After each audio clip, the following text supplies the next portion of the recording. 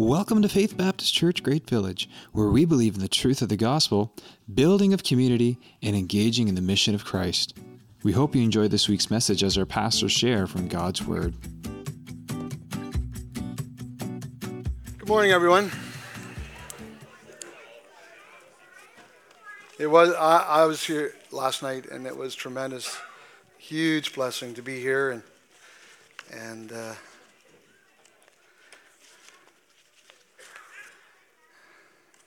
you ever wonder why God made kids so cute? Maybe it's so we'll keep them. Yeah. No, they're really good, and it was excellent. I have just a card I just wanted to tell you about. It's from Carlotta Langell, and it says, "My dear church family, just a quick update on my cancer journey. My latest CAT scan on December 11th did show my cancer is not spreading or getting bigger," which is huge. Yep. Just wanted to thank you all who prayed for me. You helped to keep me positive as well. Remember, there is power in prayers. Again, thank you. May God richly bless you and have a Merry Christmas, all health and happiness in 2024. So very thankful, Carlotta. There you are. Yeah, that's awesome. We rejoice with you in that. I actually got a good call on Friday. I had a phone appointment with the cancer doctor, and my PSA levels are down to 2.7, which they say is good. And so that's all good. She said, now we just have to make sure they stay there. That's the thing, right? So I was very thankful, appreciative of that call as well. Thank you for your prayers very much. Before we jump into our topic, which Tom and Natasha pretty much, completely covered everything I was going to say this morning, but that was really well done. Really, really appreciated that. In all seriousness, they did cover all the points. It's wonderful. So all I'm going to do is expand on that. But before I do that, I mentioned this last week, and I'm just going to mention it briefly, but come the Saturday after the men's breakfast, so that's the 13th of January, we're going to do for many years now, I've done a men's winter book club on Saturday mornings from 8 to 10. It's not a time that everybody can free up, but a lot of men in the wintertime have a little bit more downtime, and so, but I also wanted to mention, this is the book actually, and you can pick up a copy here today if you want. They're $25. You don't have to pay now, but you can do an e-transfer for that. It's well worth the money. I'm about halfway through it, and it's an awesome book. And I want to just say that I've had some interest from some of the ladies as well. The book's not just written for guys. It's written by a woman, but it's not just written to men. There's a lot in here that a tremendous amount. I've been learning tons, I tell you. And so I would encourage women to pick up the book as well. And I'm excited that we're going to get to do that, Lord willing, in the new year. Lots planned, lots coming up. So we are on the subject of peace this morning, and I guess I want to start by saying that the subject of peace represents one of the many instances where the veracity or truthfulness of Scripture is corroborated by our personal experience, life experience, because both in Scripture and in our lives, we see how peace is something greatly valued and longed for, and yet at the same time, it can be rather elusive. Our text is the Isaiah 9 passage, Isaiah 9, and we're going to focus on verses 6 and 7. That's our main passage for this morning. So if you want to turn there, we will be projecting it as well. But I encourage you to turn in your Bibles to Isaiah 9, verses 6 and 7, where we read, "For to us a child is born, to us a son is given, And the government shall be upon his shoulder, and his name shall be called Wonderful Counselor, Mighty God, Everlasting Father, Prince of Peace. Of the increase of his government and peace there will be no end on the throne of David and over his kingdom, to establish it and uphold it with justice and with righteousness, and from this time forth and forevermore. The zeal of the Lord of hosts will do this.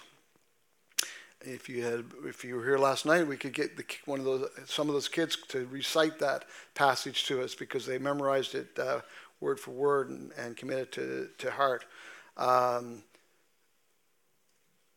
Will you pray with me? Lord, we are thankful already for what the blessings we received this day.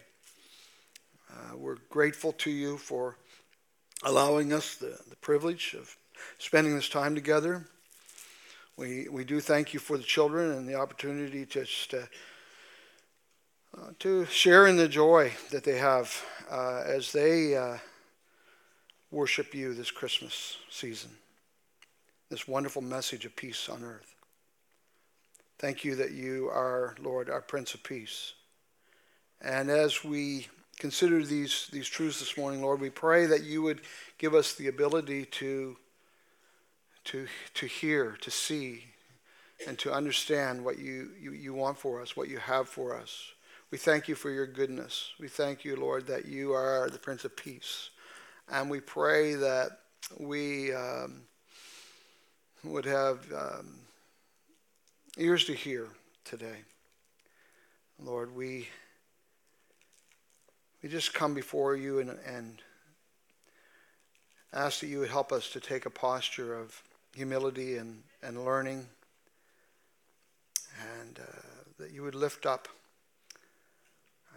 your countenance upon us today and give us your peace. In Jesus' name, amen. So, thinking first off of how prominent this theme is, and in order to appreciate how big the theme of peace, the subject of peace is in Scripture, consider the terms that are used. So the term that's typically translated peace in the Old Testament Scriptures is, and many of you are aware of this, it's the Hebrew word shalom. It's the word that's used in the text we just read in verse 6, where Jesus is referred to as the Prince of Peace. And shalom is used approximately 250 times, that's a lot, throughout the Old Testament. Along with its derivatives, it's used more than 350 times. And that doesn't include the proper names that the word is a part of. And so about 25% of the time, it's used to refer to relationships or the absence of conflict in relationships. But the vast majority of the times when shalom is referenced in Scripture, thinking of the Old Testament word shalom, it means completeness, maturity, well-being, secure, healthy, harmonious, prosperous, content. And the list really does go on, because if you look up the word shalom in a Bible dictionary, you will see that the word shalom actually literally means whole or complete. And while it is used to signify good relations between people, it is used that way because the opposite of good relationships with people are broken relationships. And the word shalom means whole or complete or unified.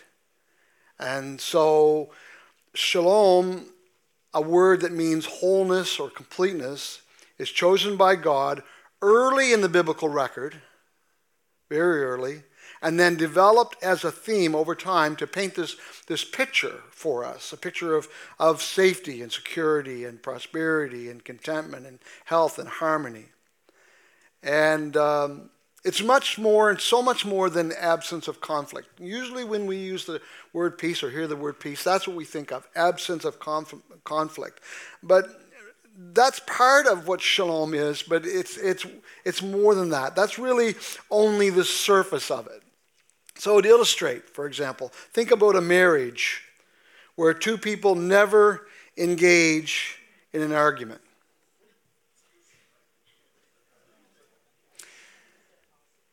Are they experiencing peace? Not necessarily so. That's why they invented man caves, right? Are they experiencing peace? Or, and how common is this? You can decide. Is it just a go along to get along situation that is far, far, far less than the biblical vision of what it means to be at peace or to have peace? So take a look at this passage with me, Numbers chapter 6, where God instructs Moses as to how he is to bless the people. It says in verse 22 of Numbers chapter 6, the Lord spoke to Moses, saying, "Speak to Aaron and his sons, saying, Thus shall you bless the people of Israel. You shall say to them, The Lord bless you and keep you. The Lord make his face to shine upon you and be gracious to you. The Lord lift up his countenance upon you and give you shalom. So shall they put my name upon the people of Israel, and I will bless them." So there is this great depth to biblical shalom. There is also a great breadth to it as well, as it ranges over different spheres of life, including not only our relationship with others, but as Natasha pointed out, also our relationship with ourselves, that we sometimes refer to as inner peace or peace of mind.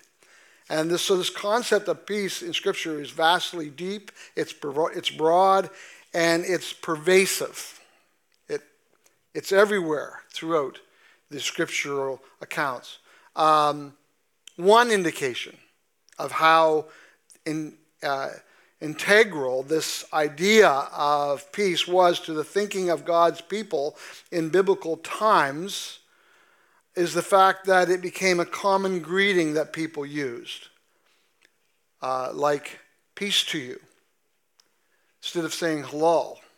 I think I like peace to you better than hello, but 10% of the times when you read the word shalom in the Old Testament Hebrew, it is a greeting.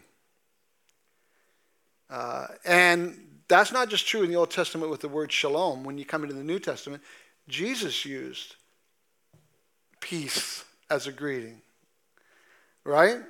I think you know that. John chapter 20, verse 19 is an example of that. Paul used it as a greeting. Paul opened many of his letters with something like grace and peace to you from God our Father and the Lord Jesus Christ. And it wasn't just when people met, it was also what they said when they were saying farewell, or when they were leaving each other's company, they would say something like, go in peace. So it was a common greeting. It was used when people met. It was used when they parted. And that constituted, as I say, 10% of the times it was used in the Old Testament. It was used in that way.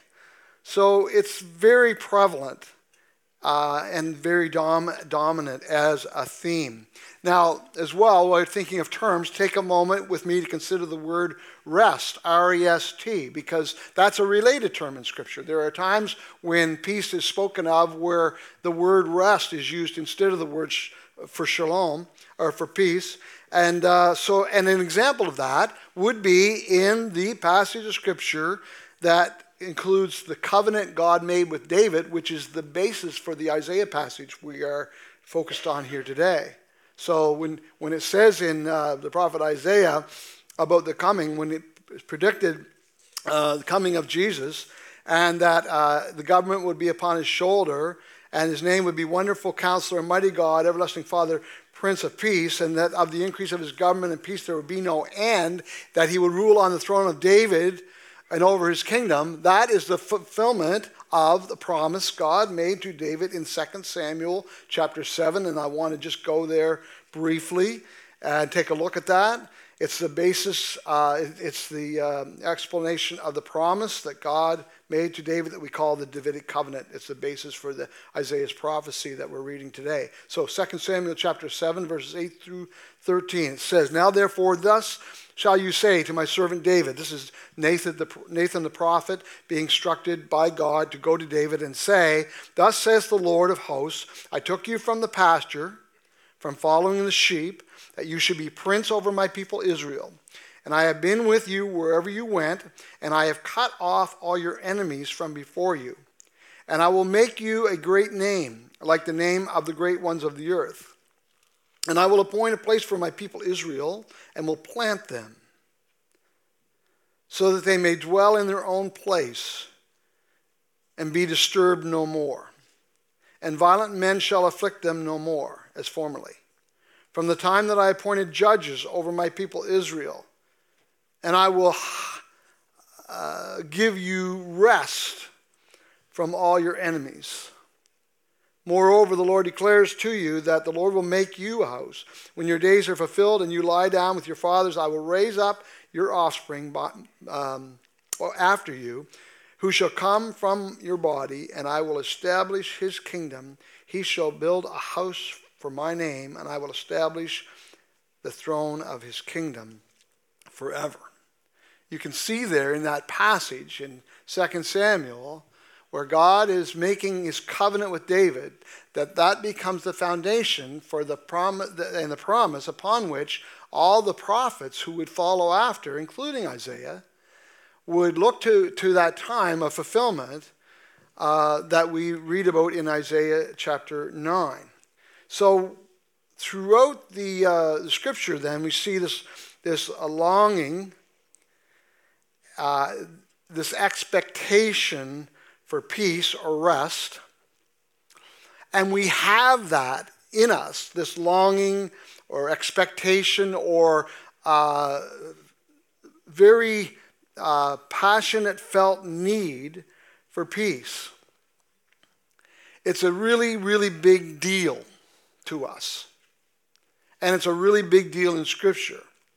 But as big a deal as it was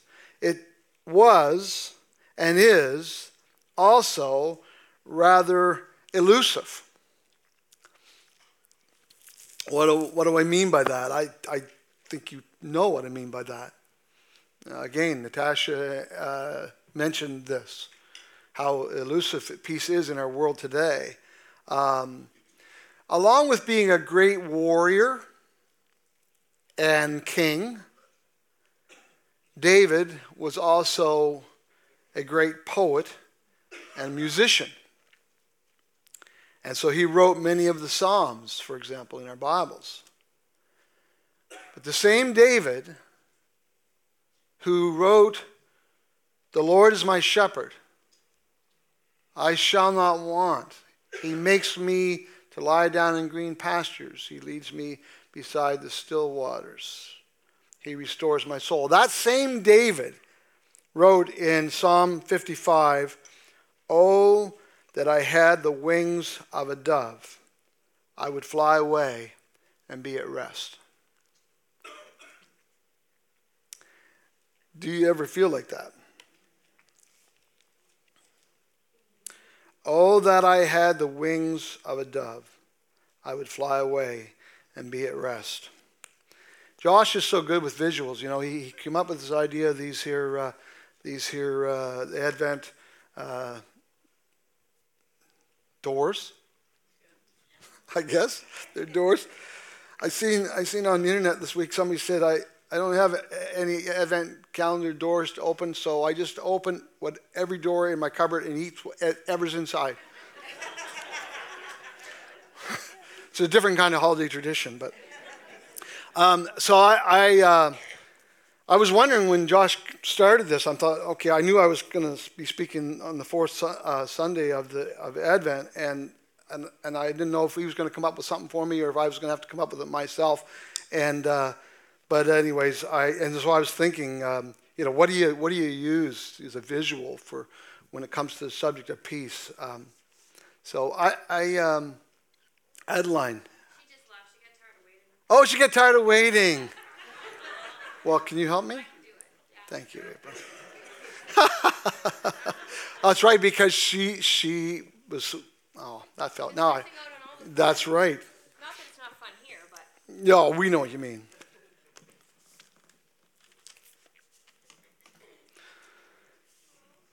These are. Thank you very much. These are peace doves. This actually was something that my mom gifted us many years ago, and so I was thinking about peace, and I was thinking about David's words, "Oh, that I had wings of a dove," and I thought, where am I going to get a dove? I thought about using a chicken, but then I didn't know if I could get away with substituting a chicken for doves or not. Was it Willow that had the chicken here last week? I thought I could have grabbed her chicken and used that, but anyways, I didn't. Then I remembered that my mom had given us these peace doves here, and so I thought, okay, they're really quite nice. Oh, that I had the wings of a dove. I would fly away and be at rest. Whether it's the current global scene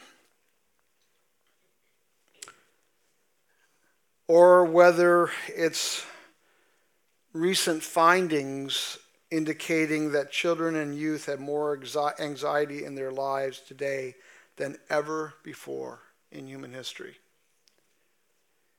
Either way, peace on earth seems hard to come by. Whether it's world peace or inner peace, peace is elusive. I recently heard a report just a few weeks ago that medical doctors are very concerned these days about the number of children who are being given melatonin to help them sleep.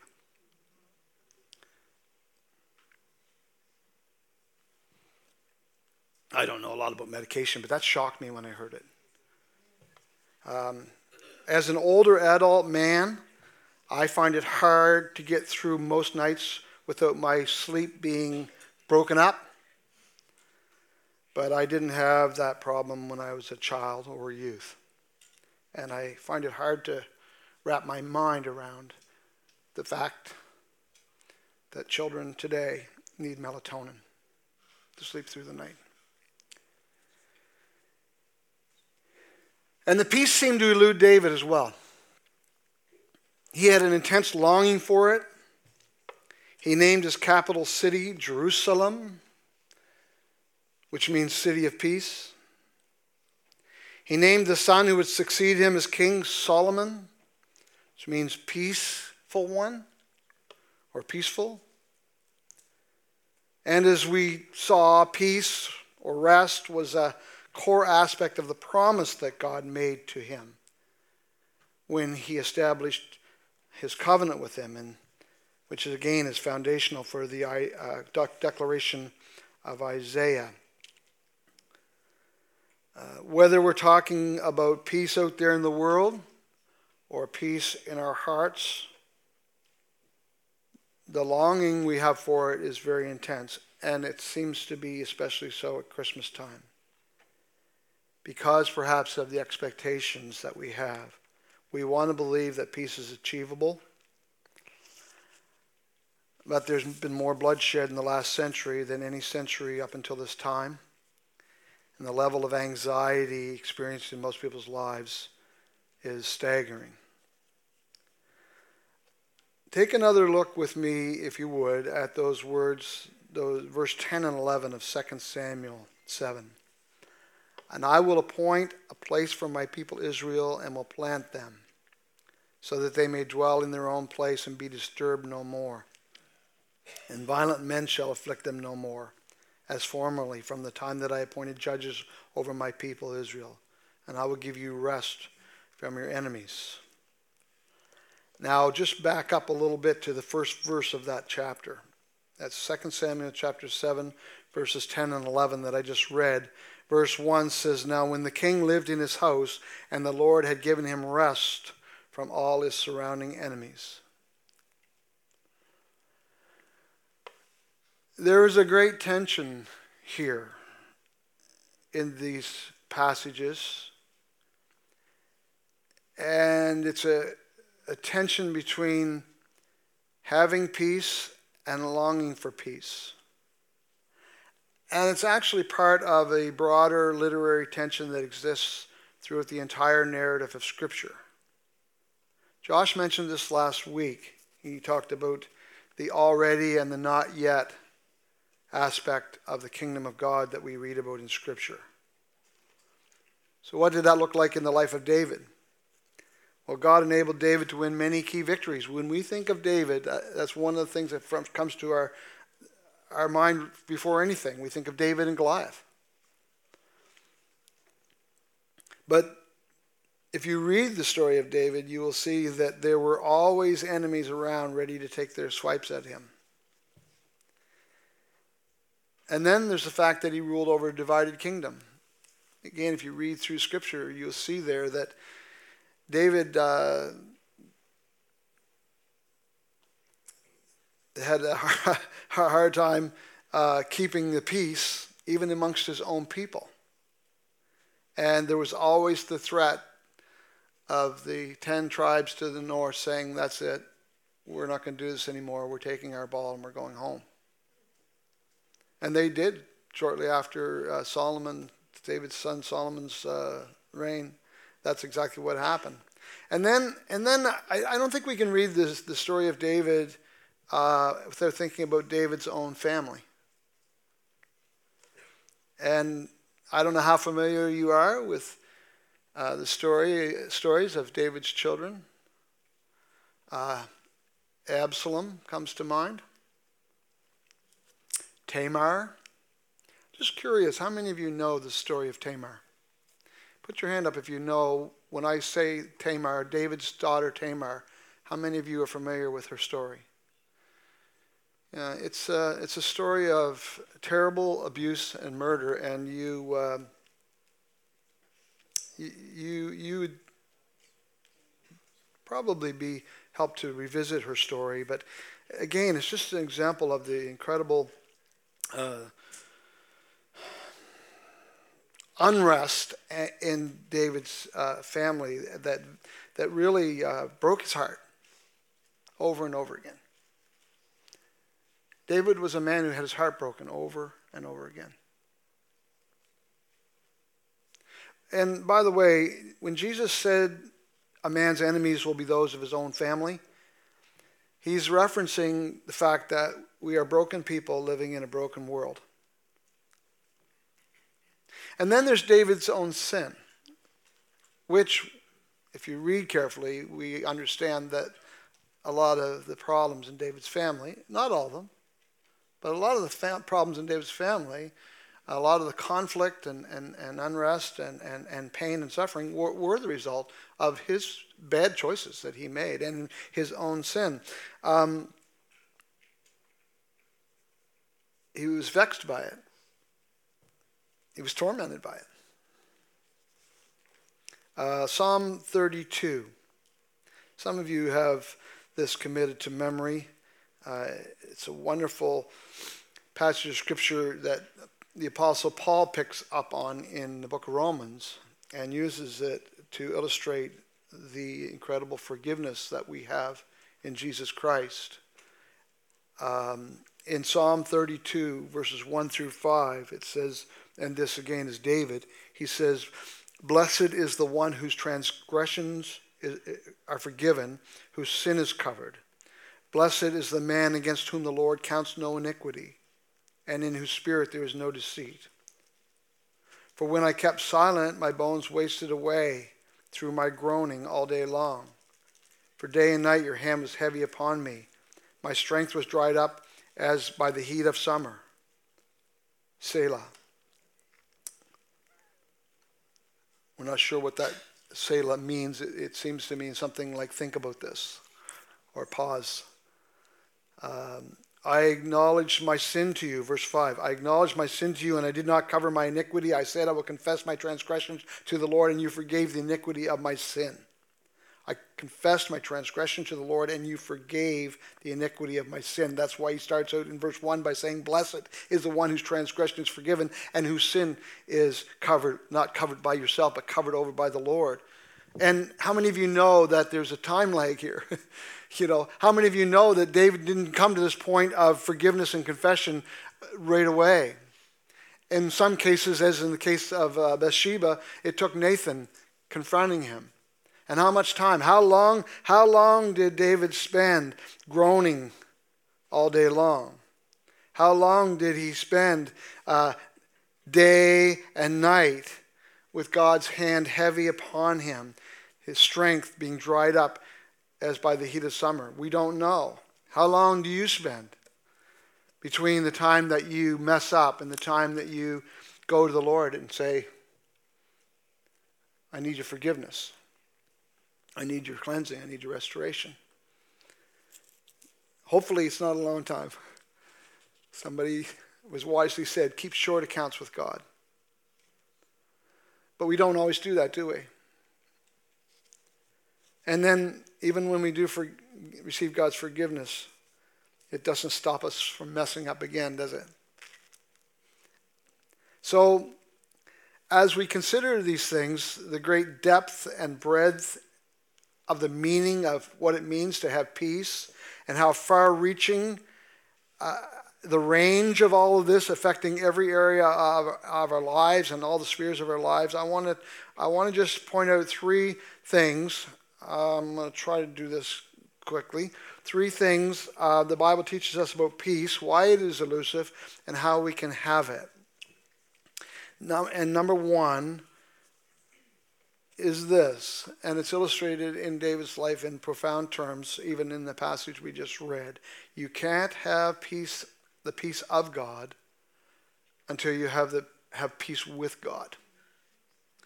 That's the first thing I think we need to state and set it up front and recognize it and realize that it is proclaimed throughout the pages of Scripture from beginning to end that we cannot have the peace of God until we have peace with God. God has made provision for the forgiveness of our sins. When Jesus is identified by Isaiah, the prophet, as the Prince of Peace, we have to understand that God loves you and everything is going to be okay is not the gospel. That the gospel is that God has made provision for the forgiveness of our sins through sending his Son to suffer and die in our place so that we can be forgiven. We have to be careful that we don't buy into a false expectation of how God is going to affect peace in our lives or peace in our world. Jesus weeping over Jerusalem has always been something that struck me as profoundly moving. And as Jesus wept over Jerusalem, he said, when he drew near to the city, he wept over it, saying, "Would that even you had known on this day the things that make for peace, but now they are hidden from your eyes." One of the reasons that people find peace so elusive is they fail to realize that you can only have peace, the peace of God, when you've made your peace with God. And God sent his son Jesus Christ to become a peace for us. Isaiah chapter 53 verse 5, he was pierced for our transgressions, he was crushed for our iniquities. Upon him was the chastisement that brought us peace, and by his wounds we are healed. We need to grasp the fact, first of all, that the most important area of our life where we need peace is we need peace with God. It's the greatest need we have. We need peace with God. And then all of the other aspects that relate to our experiencing peace flow out of our relationship with God. So, for example, if we're going to have peace with others, somebody got a Kleenex for me, please? If there's some at the back there, maybe. I don't have one on me. That's all right. I'll just wipe it on my sleeve.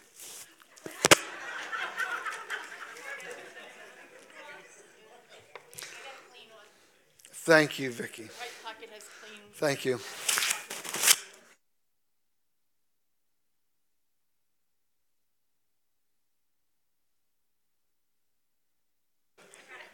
I think we're okay.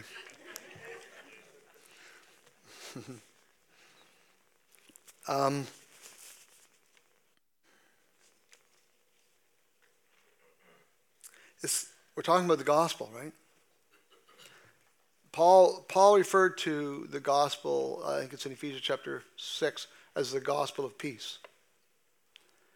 In Hebrews chapter 2, Paul writes, "For he himself is our peace, who has made us both one, has broken down in the flesh the dividing wall of hostility, abolishing the law of commandments that brought conviction of sin, that he might create in himself one new man, making peace and reconcile us to God, both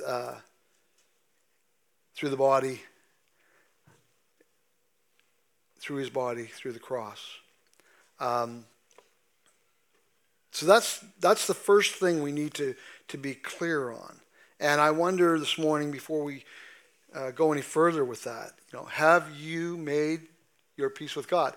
Are you at peace with God? Have you responded to his provision for the forgiveness of your sins? It's really, you can't really move past that without making sure that you have that, because all other forms of peace depend on that, because the same provision that God made in sending his son Jesus so that we could have peace with him is the same as part of the provision for us to have peace with one another. And also what we refer to as inner peace or peace of mind. So for example, it says in Philippians chapter 4, and some of you will be very familiar with this passage, but in Philippians chapter 4 it says, "Do not be anxious." That's that word marine now again that we looked at a while back. "But do not be anxious about anything, but in everything by prayer and supplication with thanksgiving, let your requests be made known to God, and the peace of God, which surpasses all understanding, will guard your hearts and minds in Christ Jesus." So if you don't have a personal relationship with God, the forgiveness of your sins, then how you don't have access to the peace of God that God wants to give you and I, so that we can have, so we can be at peace.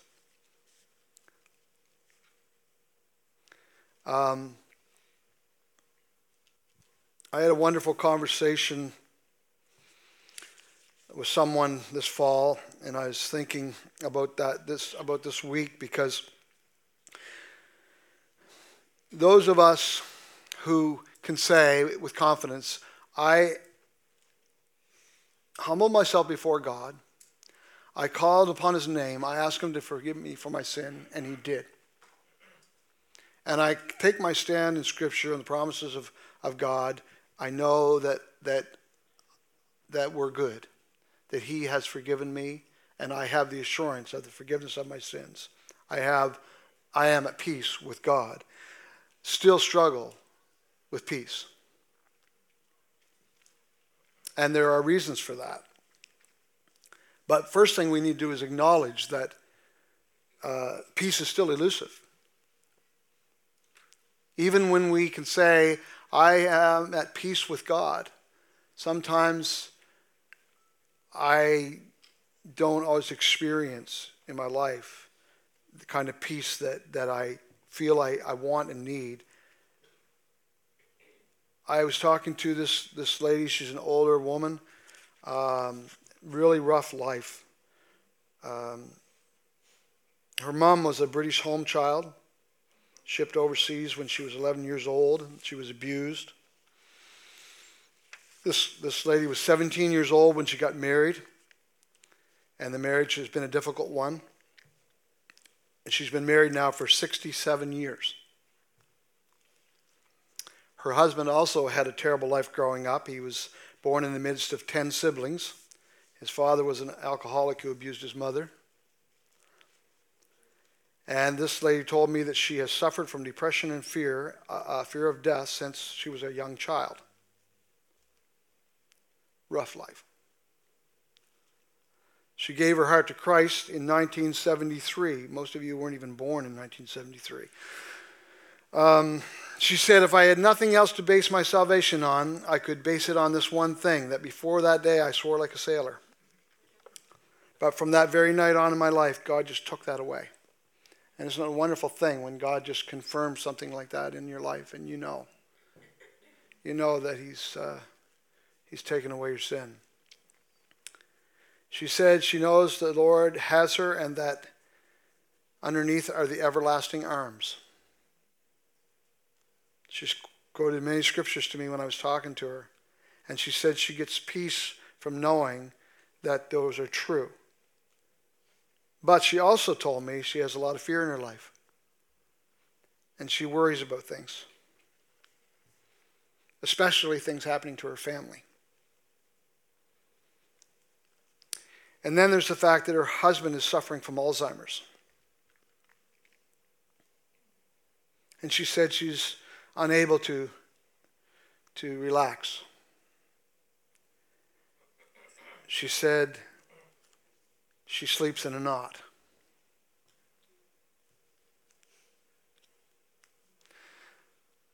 Now, it would be really easy for me to say, you don't have to live like that. You just need to claim God's promise by faith and get it and never worry again. Never lack sleep again. Never struggle again. But I'm not going to say that to her. I encouraged her to look to the Lord, but we also need to realize and recognize that we're all in a battle. So the two other things I wanted to share this morning about peace and why it is elusive and how we can have it. There's two other things I want to share. And the first one is that the first one I already shared, which is you can't have peace, the peace of God until you have peace with God. But the second one is that there's a timeline involved in all of this. I mentioned the whole already not yet aspect of how God is working in human history. When Jesus was weeping over Jerusalem, he said, the day is coming when? The day is coming when? Isaiah the prophet in chapter 11, we were reading in chapter 9, but in chapter 11 he talks about a day will come when the wolf will dwell with the lamb, and the leopard shall lay down with a young goat, and the calf and the lion and the fatted calf together, and the little child will lead them. But we're not there yet. And as long as we live in a broken world, we are going to experience brokenness. Can we have peace in a broken world? Jesus said, in this world you will have trouble. But take heart, I have overcome the world. So yes, peace is possible, but it doesn't always come easily or quickly.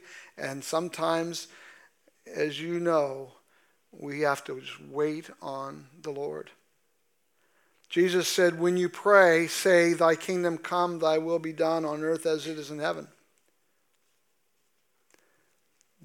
We're encouraged to pray for peace. We're encouraged to pray for the peace of Jerusalem. And I don't know about you and how you pray for that, but when I pray for peace in our world, I pray for the spread of the gospel. The advancing of the kingdom of God on earth, because we're broken people living in a broken world. And people need to hear the gospel of Jesus Christ. They need to hear that they can have their sins forgiven, and that by the power of having their sins forgiven, they will be empowered to forgive others. And that's the only way that peace is going to come.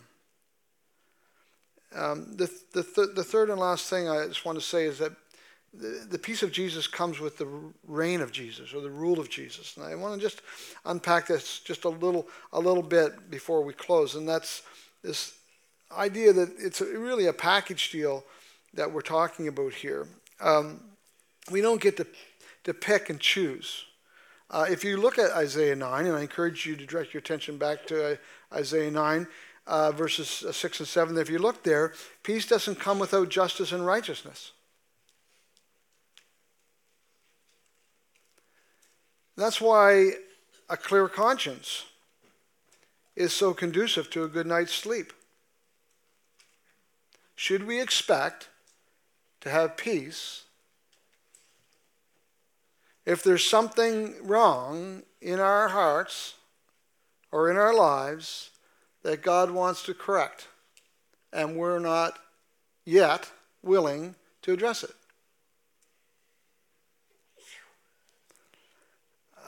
Isaiah the prophet, in chapter 57 of Isaiah, he says, the wicked are like the tossing sea, for it cannot be quiet, and its waters toss up mire and dirt. There is no peace, says my God, for the wicked. So there is no peace for the wicked. No peace. But what about you and I when there's things that need to change in our lives, and we're not ready? Should we expect to have peace? And not only is peace identified in Isaiah 9, 6, and 7 with righteousness and justice, but with the rule of God, with his authority in our lives. Do you remember when Jesus calmed the sea? You remember reading this disciples rode in a storm on the Sea of Galilee, and the storm was raging, and he was sleeping in the boat, and so they woke him, and they were not experiencing any peace. And Jesus stood and he spoke to the storm. And do you remember what he said? Come on, what did he say? Peace be still. And of course, when he said that, the wind stopped, the waves settled, and the disciples said what to one another? What manner of man is this, that he commands even the winds and the waves, and they obey him? They obey him. I don't believe it was just a demonstration of his power or even his identity, although it certainly was that. I believe it was also a demonstration to us of what peace is and how it happens.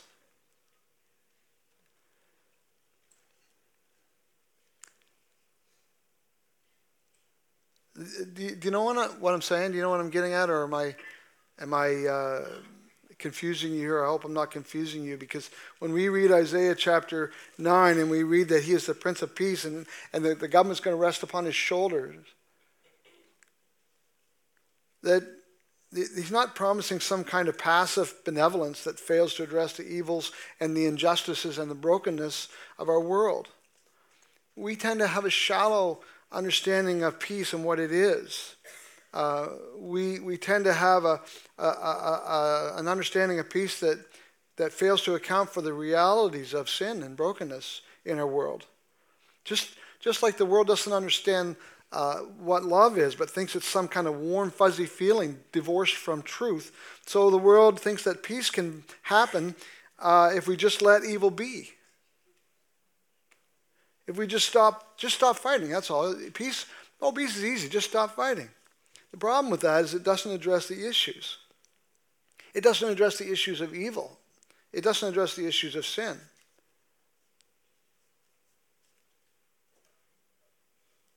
If you have conflict with people in your life, it might be tempting to just pray and say, God, just give us peace. But maybe God wants you to deal with the issues, the sources of the conflict. Isaiah chapter 48, lots of Isaiah this morning, but Isaiah chapter 48, it says in verse 18, if only you had paid attention to my commands, your peace would be like a river, your righteousness like the waves of the sea.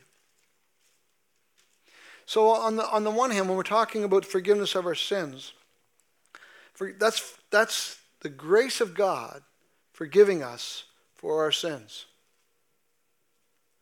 But God doesn't stop there, does he?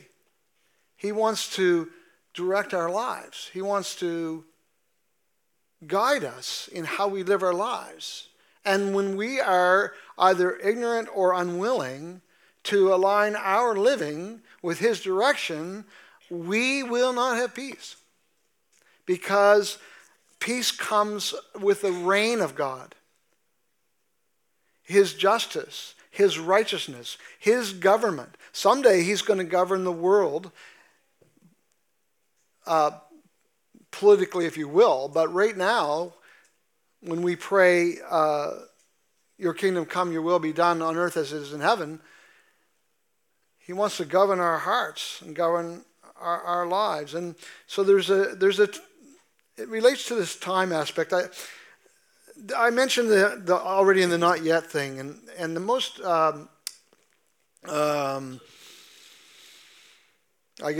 classic reference to that idea in Scripture is Hebrews chapter 2, and I'm going to try to move through this really quick here because I don't want you to get too bogged down with me here. But the Hebrews 2 passage is I'll just read it to you. I don't know if we have that on the screen or not. We might. The interesting thing about this passage, I mentioned it's that already not yet aspect, but the author of Hebrews is quoting Psalm 8. And I don't know if you remember this or know this, but Psalm 8 is a Psalm of David. And in Psalm 8, David says, you made him a little lower than the angels, and you crowned him with glory and honor, putting everything in subjection under his feet. And the author of Hebrews takes that reference and says, David was talking about Jesus. And when he says that, about putting everything under his feet, Hebrews chapter 2, verse 8, now in putting everything in subjection to him, he left nothing outside his control. At present, we do not yet see everything in subjection to him. So if you look at that, it's that already not yet aspect of God's kingdom coming, but the process is a process in reference to him putting everything under his feet or subjecting everything under his rulership. Because evil and peace cannot cohabitate. Sin and peace cannot cohabitate. And so long as evil persists in the world, peace will be at best partial. In my own life, I can have forgiveness for my sin. I have forgiveness for my sin. I can count on that. I have peace about that. But I still am in this battle, giving God control over my life. And that's a sin issue, is what it is. And I need what? I need to surrender. I need to surrender my will to his.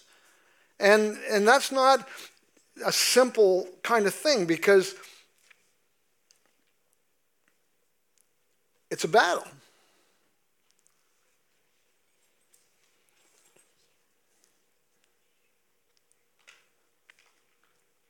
Should I expect to have peace when he's not the one directing my life?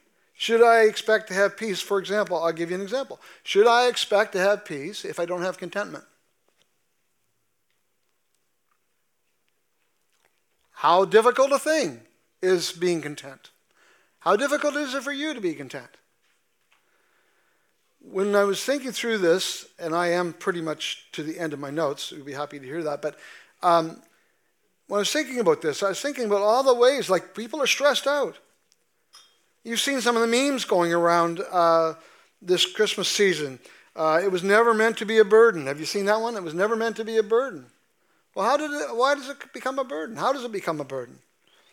Who's directing our lives? Another one I saw was an IKEA commercial about taking a holiday from the holidays. Have you seen that one? Hey, what a great idea. Let's take a holiday from the holidays. Well, why would we want to do that? Well, because the holidays are so stressful. Well, why are the holidays so stressful? We're not sure. I think we know. Don't we know? We should know. It's because we're fighting to surrender our lives to the Lordship of Jesus Christ and allow him to tell us what's important. Let him to tell us what we should expect.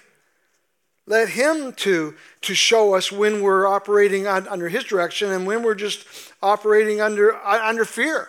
Fear of missing out, fear of failure, fear of rejection, fear of being a failure as a parent because we didn't give our kids all that they needed to have or whatever. I mean, fill in the blank. But it all does come back to this idea of whether we're really allowing God to direct our lives. I have one more scripture I just want you to think about as we close. I probably have confused you, but I hope I haven't. Do we have that one, Dave? Colossians chapter 3, verse 15. Just a statement that Paul makes here. He says, let the peace of Christ rule in your heart.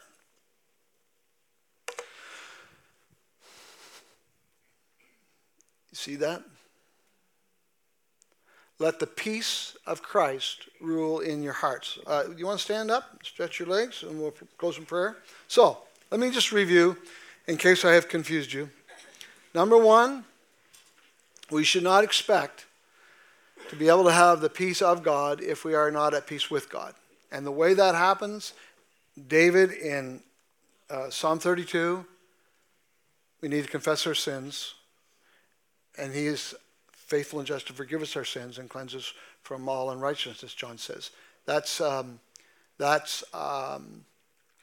gospel message of God for the forgiveness of our sins so that we can have peace with God, Romans chapter 5, verse 1. Number two, we are living in a broken world, and there's a timeline on this. We should not expect that we're going to have not have conflict or problems on an ongoing basis in this world, this fallen world, until God's timeline is fulfilled. And it's important for us to acknowledge that and to be aware of that. But number three, and this is really important for us, the peace of God comes with the reign of God. We cannot, Christians, we cannot expect to have peace in our lives if we are kicking against the pricks. God's convicting power, pointing out to us things that need to change in our lives. And we need to take heed. It says, let the peace of Christ rule in your hearts.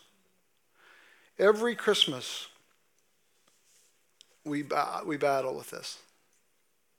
Every Christmas. But this is the 17th of December, and we have another week to get it right. And you say, yeah, but I don't have my shopping all done. That's okay. You have a week to get it right.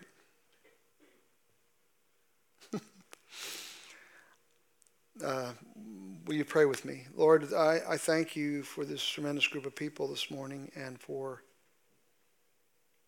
the opportunity and the privilege of being a part of this church family. And Lord, we thank you for your word. and the many promises within it. We ask you to help us understand your promises, Lord, so that we can move forward into your will for our lives. We so want to have the peace that you have for us, but we struggle. Lord, I think of any that might be here this morning who have never asked you to take away the guilt of their sin, to cleanse them and to wash them. And I pray, Lord, that they might look to you this morning, that you would give them that forgiveness. Wow, wouldn't that be wonderful this Christmas season? And Lord, we also pray this morning that we be mindful of your timetable and realize that there's a lot of evil and sin in this world, and it shouldn't surprise us. But help us, Lord, to have peace in the storm, just like you promised. And Lord God, we have a surrender issue. And all of us do. We struggle to give it over, to allow you to guide us. And then we turn around and blame you when we don't have peace. God, please forgive us. And Lord, please convict us anew of our need to get right with you and to experience that peace as you rule and reign in our lives, that we might be a testimony to the amazing peace that you have for all who look to you. Thank you for the words of the prophet Isaiah, who said, I will keep him in perfect peace, whose mind is stayed on you, Lord. Help us to have our minds stayed on you. Bless us according to your will and the fulfillment of your promises in these days, we pray in Jesus' name. Amen.